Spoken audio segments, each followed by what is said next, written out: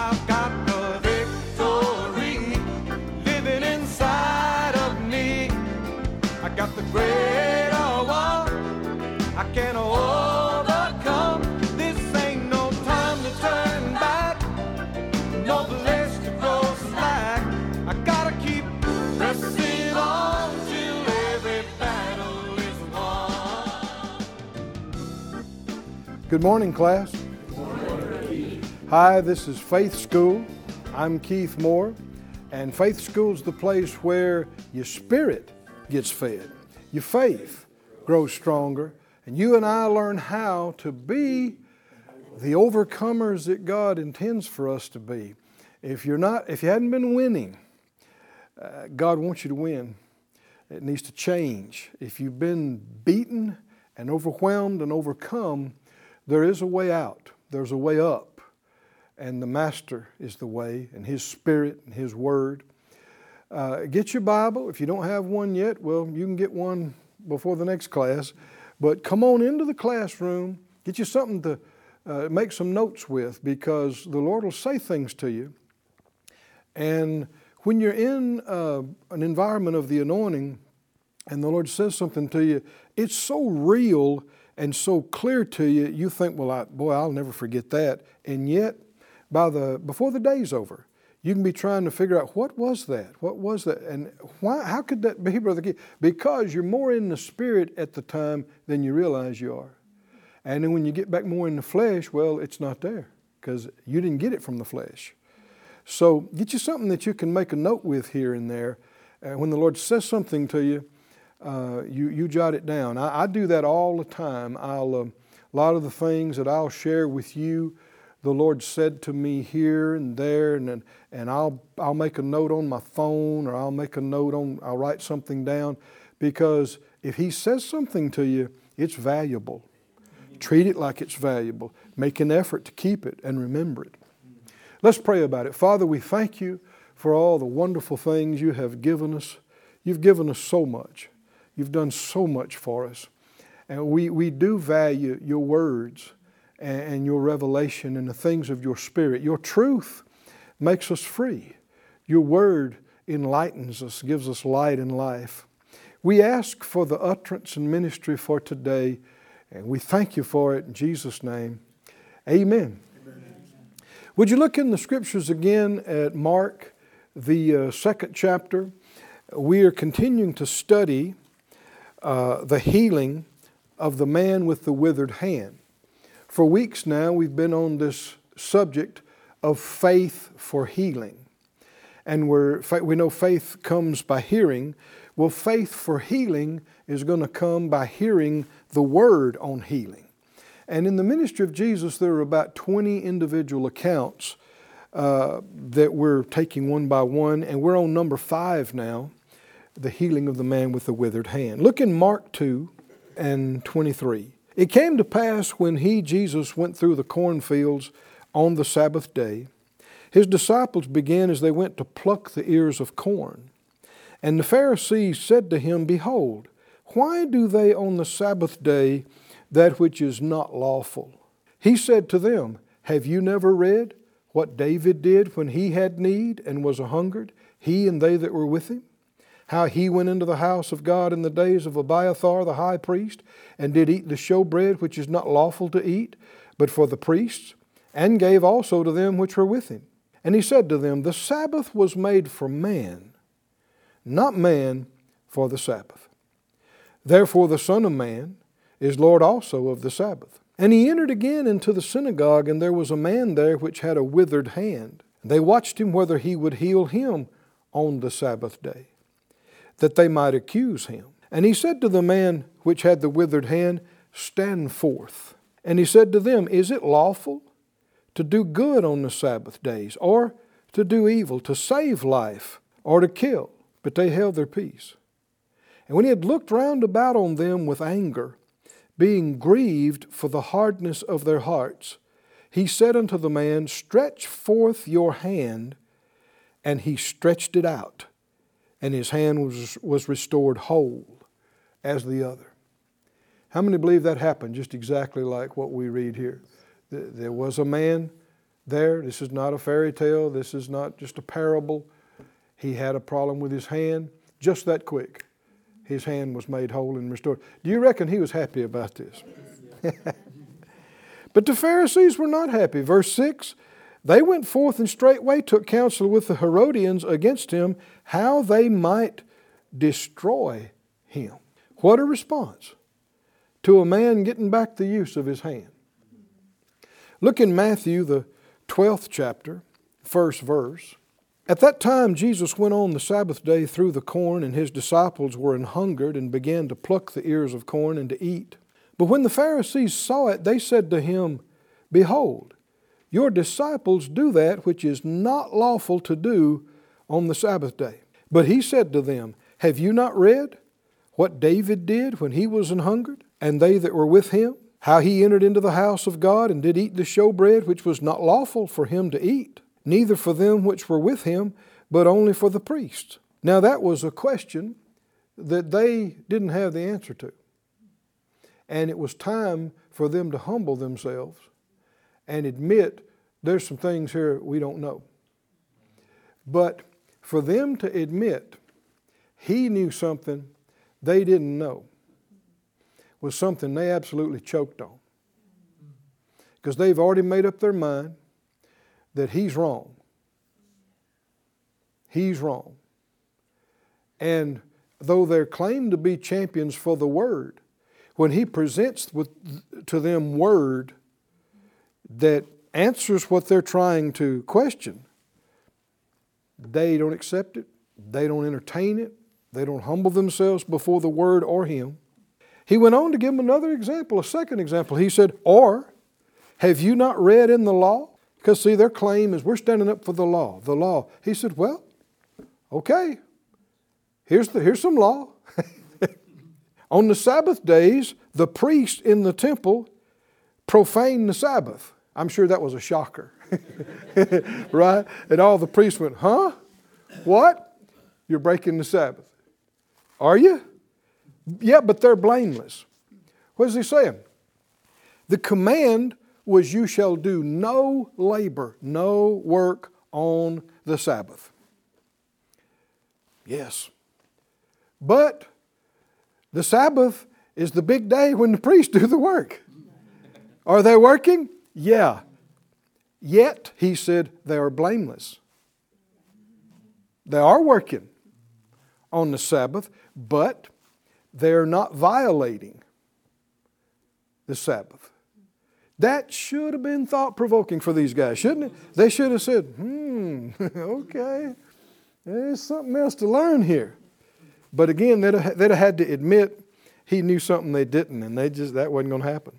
He said, I say to you that in this place is one greater than the temple. But if you had known what this means. So now he gives them a third passage of Scripture. And if they really cared about the Word, they'd be all over this. He said, if you had known this, I will have mercy and not sacrifice, you would not have condemned the guiltless. Now that is a quote, obviously, from the Old Testament, from Scripture. And one of the main places is in Hosea 6. Hosea 6:6. He said, For I desired mercy and not sacrifice, and the knowledge of God more than burnt offerings. The Young's Literal says it like this, For kindness I desired, and not sacrifice. Everybody say kindness. Mercy and kindness. Is that what they're emphasizing, these Pharisees and doctors of the law? No, they're emphasizing rules, right? And sacrifice. Sacrificing to keep the rule. We need to look at the fruit of our sacrifices. Because if it's really a sacrifice that the Spirit of God prompted you to do, is everybody listening? Yes. If it's really a sacrifice prompted by the Spirit, someone will benefit from it. Amen. Did y'all hear that? Someone will benefit from it. You see people who decide, well, I'm going to just pull away and isolate myself from the world and just pray and fast night and day as my sacrifice to God. And that will help who? That will help preach the gospel to who? That will render service to who? See, this idea about making great sacrifices for my personal spiritual development means you don't know what spirit you're of. Because the law of Christ is bearing one another's burdens. Isn't that what the Scripture said? And can you see, Jesus gives them two perfect examples of how people seemingly broke the Sabbath and yet they didn't. But then can you see why you need to read all three accounts? Because Luke and Mark didn't get into this. They didn't bring this up. Then he goes on to say that lets you know a whole lot more was said in these situations than we have record of. But we have what we need. Then he went on to say, he looked at them and he said, if you understood this verse, then you would know what's going on here. You wouldn't have accused us of being guilty. You wouldn't have accused the guiltless. What verse? God said, I desire mercy, not sacrifice. I desire kindness. Oh, come on, can you see that? You know, other scripture said, the Lord delights in mercy. The eyes of the Lord search to and fro. Anybody remember that passage? Yeah. What's the fun? Looking to see who's breaking His rules. Now you're laughing, but that's the picture that a lot of people have. It's like, oh, God's watching you. He's watching you. You're breaking rules. Oh, you're such a lousy person. You're breaking so many rules. If God wanted us to be condemned and guilty, all He'd had to do is nothing.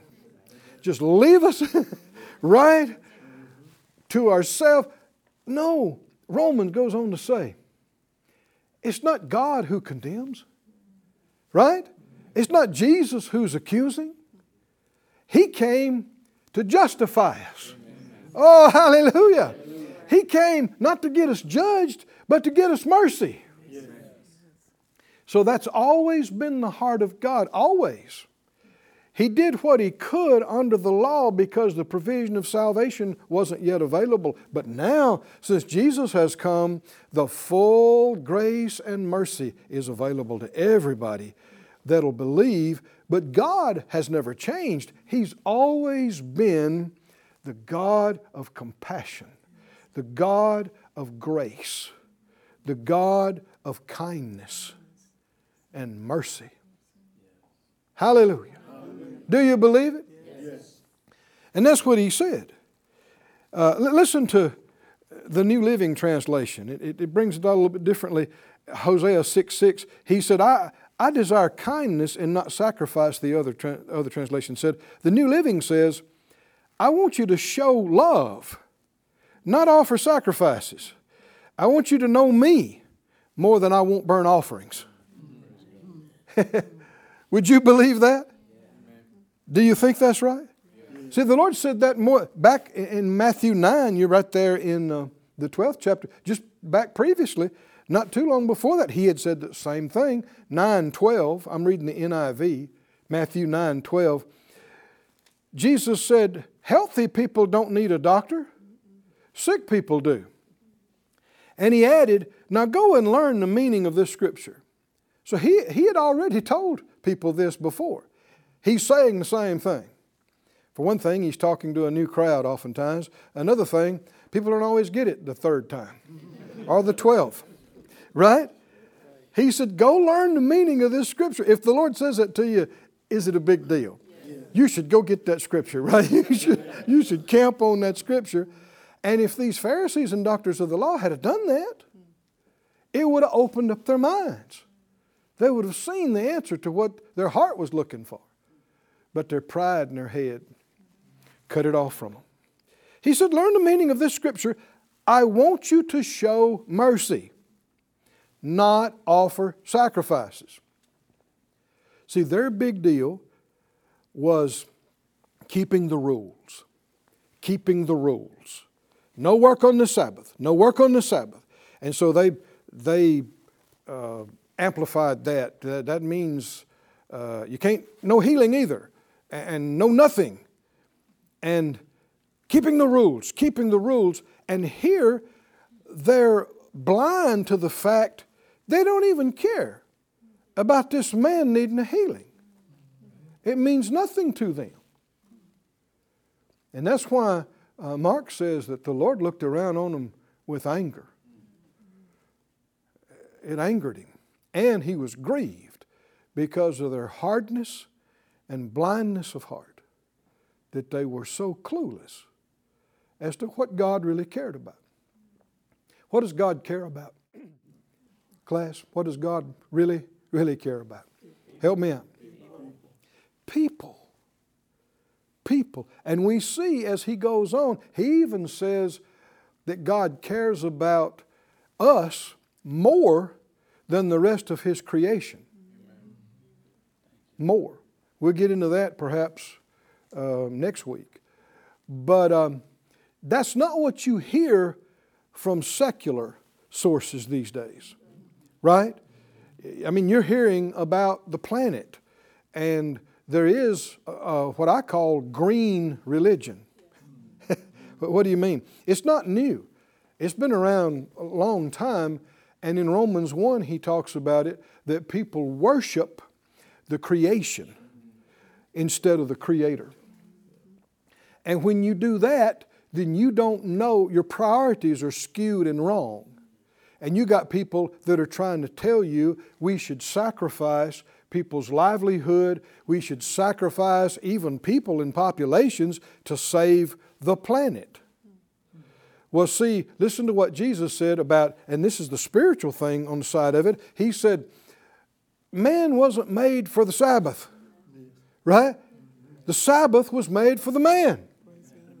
Now, people that don't believe in God, they don't believe the Bible, that means nothing to them. So they're going to persist on in their distorted, twisted, untrue beliefs. But the fact is, the most important thing happening down here is us. Amen. Hallelujah. To God is people, human beings. And so look at the commandment in the New Covenant. Anybody know what the New Testament, New Commandment, New Covenant, I'm trying to say, New Covenant Commandment, say that fast 3 times, is. Anybody know what it is? What did Jesus say? He commanded us to what? Love one another as He has loved us. That word love, what does it mean? A big part of the meaning of the word is value. When he says love your brother, what does that mean? You treat them like they are important, like they are valuable, right? And you treat them, he said, you love each other, your brothers and each other, like I have loved you. God so loved the world that He did what? That He saved the planet.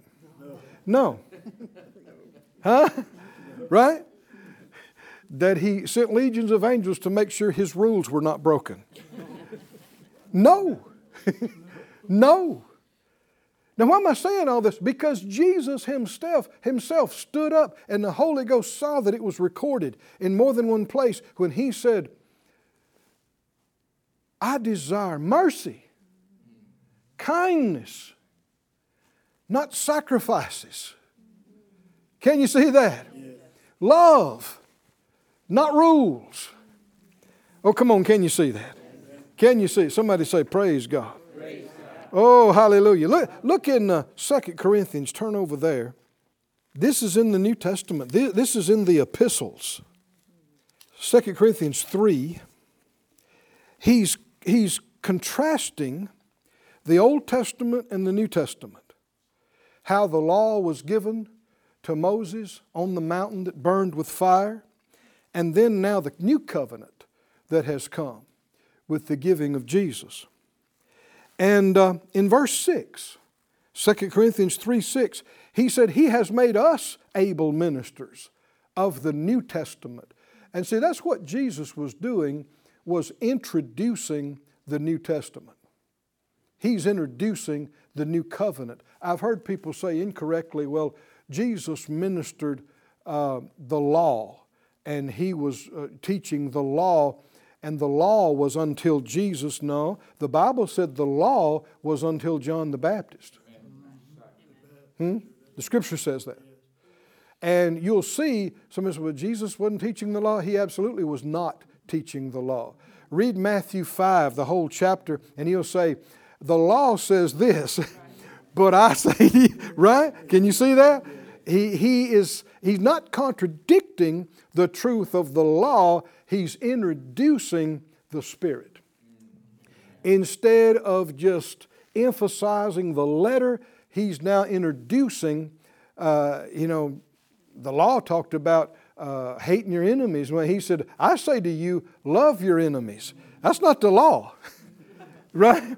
That is not the law. And how are you going to do that? The reason this wasn't introduced till now is because you need the love of God. Is that right? In your heart to love your enemies. And you only get that when you get born again.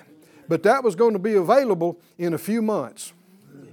Hallelujah. Can you see that? When he said that, it's going to be available to the whole world in a few months. And so he said in verse 6, Paul said, the Lord's made us able ministers of the New Testament, not of the letter, but of the Spirit. For the letter kills, but the Spirit gives life. Is that what Jesus was talking about? When he said, I desire mercy, not sacrifice. It's the same thoughts. It's the same ideas. Religion. Religion and tradition of men that replaces the Word of God and misrepresents God. It's the biggest hindrance and block against the church and against the people in the world today.